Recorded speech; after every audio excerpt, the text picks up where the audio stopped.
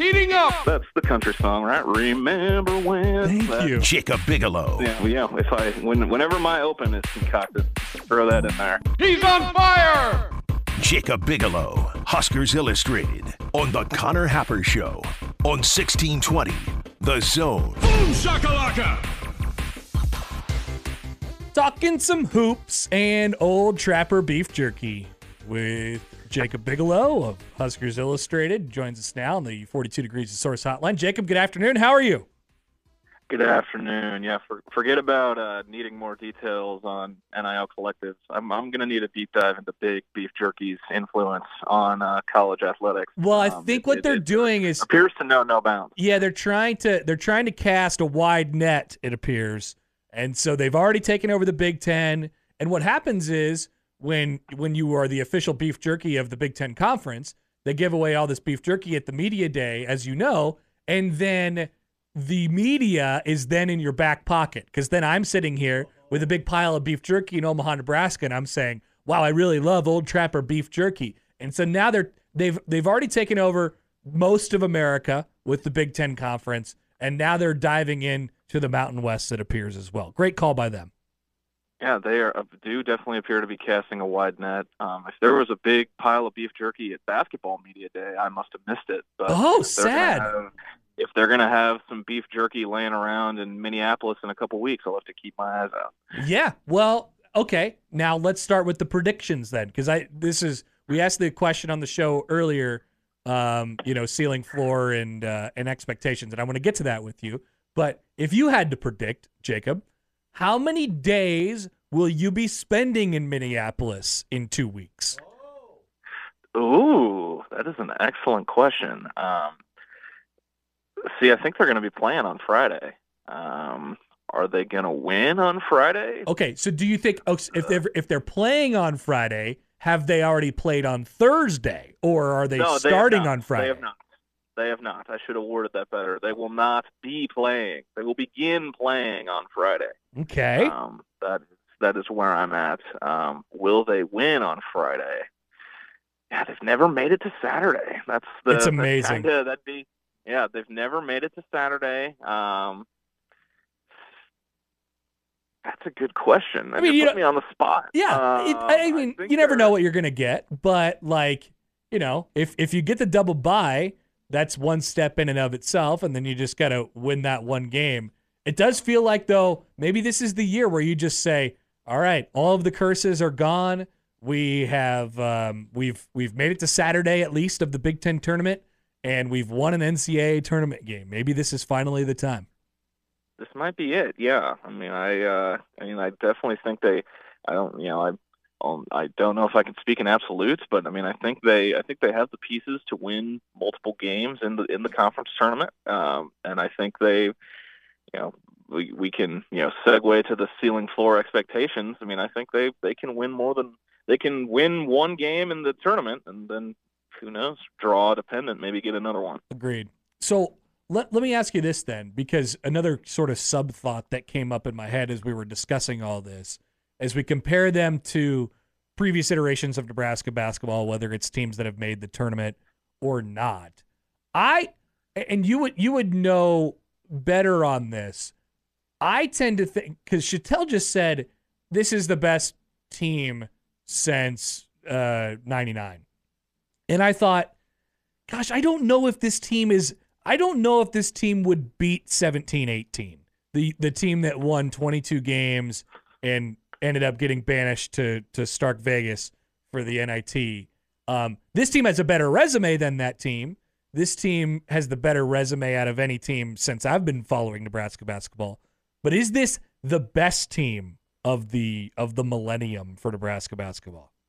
I don't believe so. They're up there though, for sure. Yeah, it's either 1, 2, or 3. Yeah, they're top 3. I may have to. This is a good podcast idea. Might have to take full advantage. Go ahead. Fire away. I'd love to hear 40 minutes on this. But, it's a good, might have to do a little deep dive. But, I think the thing with this team is, and this is not a slight or a dig, I think they have overachieved based on Agreed. the parts that they have on the roster. I mean, preseason polls mean nothing. I mean, they were picked 12th in the Big Ten, and now they're fully making a run at finishing in the top 4, playing in the NCAA tournament, and they have achieved greater than the sum of their parts this season, in my opinion. I totally agree, which is a credit to them and a credit to the coaching staff. Like, it's all things considered. Absolutely. Yes, no, definitely. But I mean, I think that this team doesn't have a James Palmer. Doesn't have a dude who's gonna who can I think they have diet James Palmer in Bryce Williams. Nice. But I don't think they have they don't have a Glenn Watson they don't have but they've got they can come together and beat you in different ways. That team, the 17-18 team, they had a certified big 3, 4, depending on when my guy Roby wanted to realize how good he could be. Nice. And they had that was the formula. This team, the formula is that there's multiple ways to get at you. So I mean, it's an interesting thought, it's an interesting conversation. I might have to do a little deep dive on it. For the record, I would put them second since 2000. I think they are not as good as the 17-18 team, but I do think they are better than 13-14 that went to the tournament. No, I'd agree with you on that. I would definitely agree. I think that you want to talk about the sum of their parts. I mean, that 13-14 team, it was Turan, Siobhan, and Pitchford, and if you got anything from anybody else, it was an enormous bonus.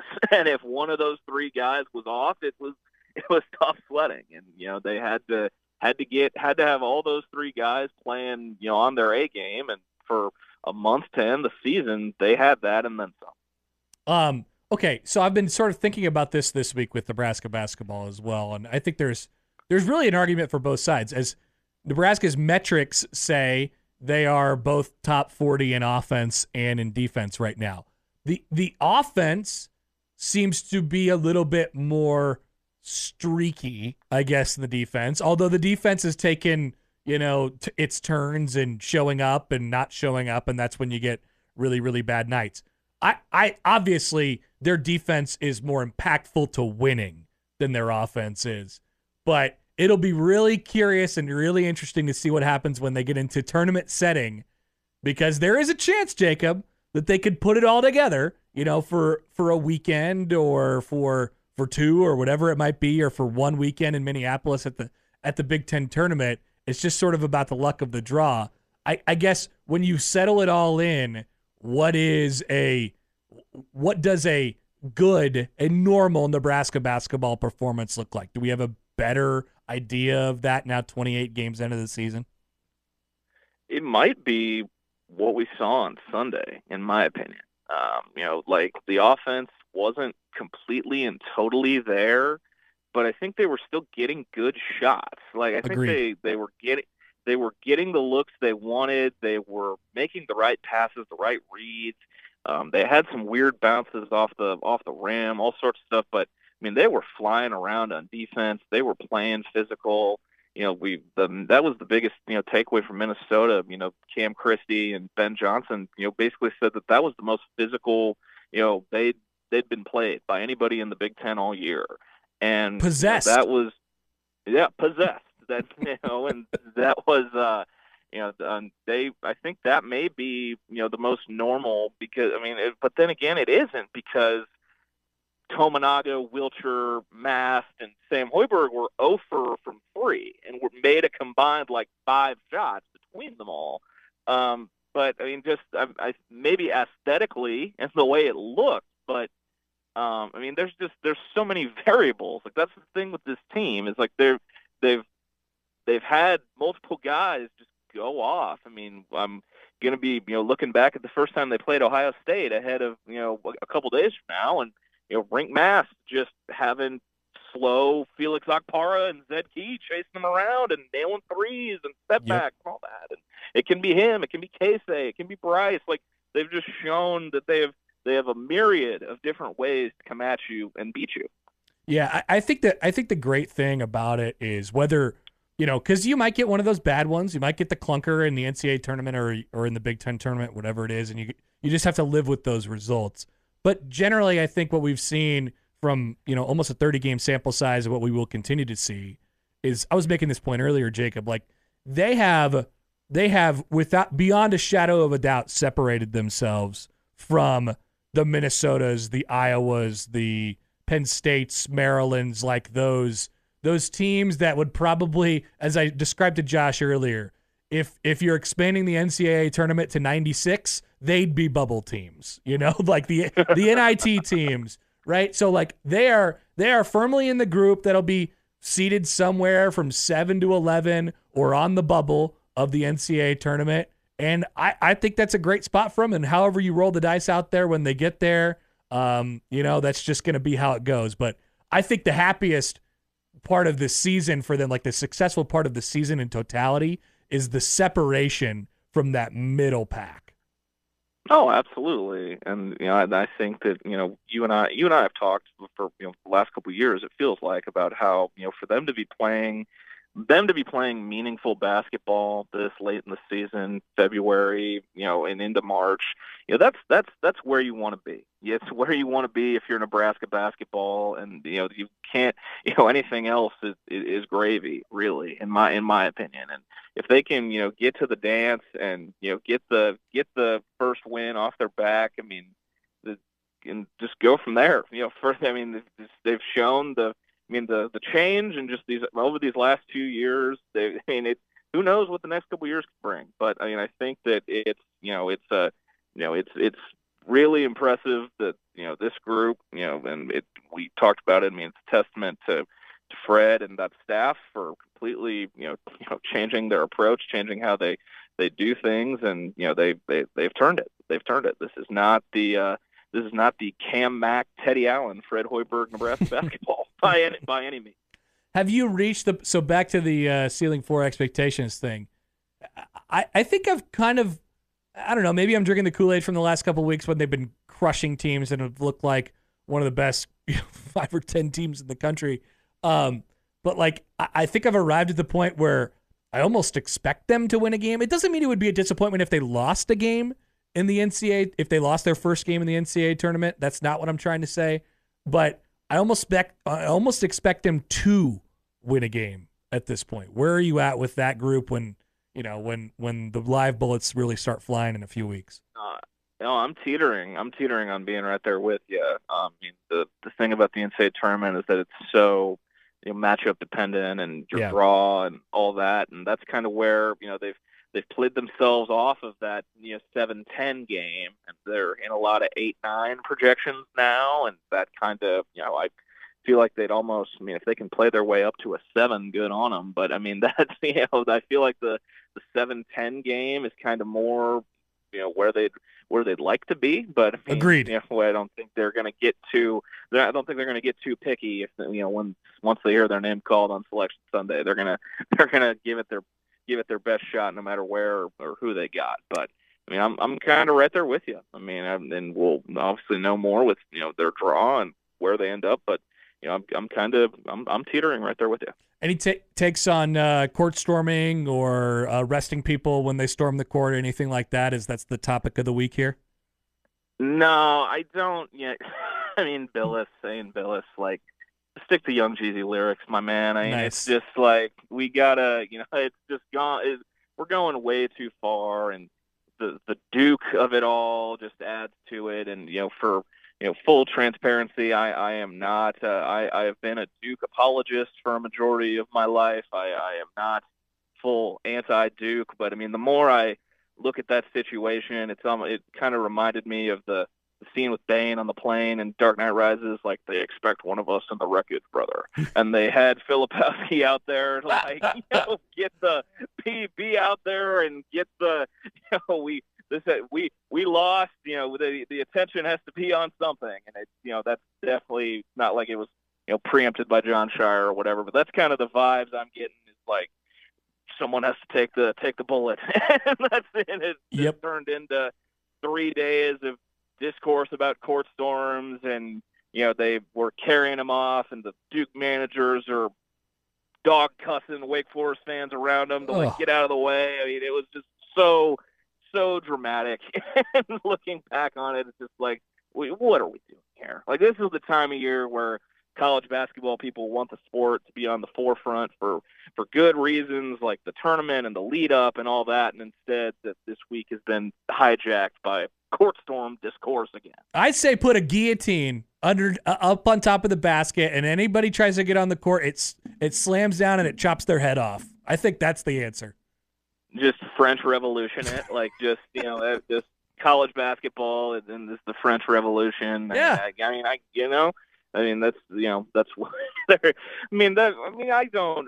heard you guys play the call earlier. I mean, I don't know how you can't watch that Mississippi Valley State video and not like just think like this is what college basketball is all about. This is it. Student announcers losing their mind. Like, I mean, the Delta Devils are on a 1-game winning streak. Like, I mean, that's beautiful. Like that. I mean, that is.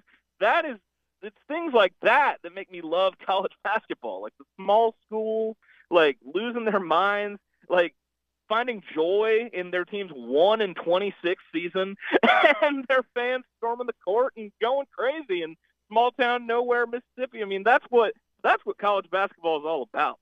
No doubt like about that.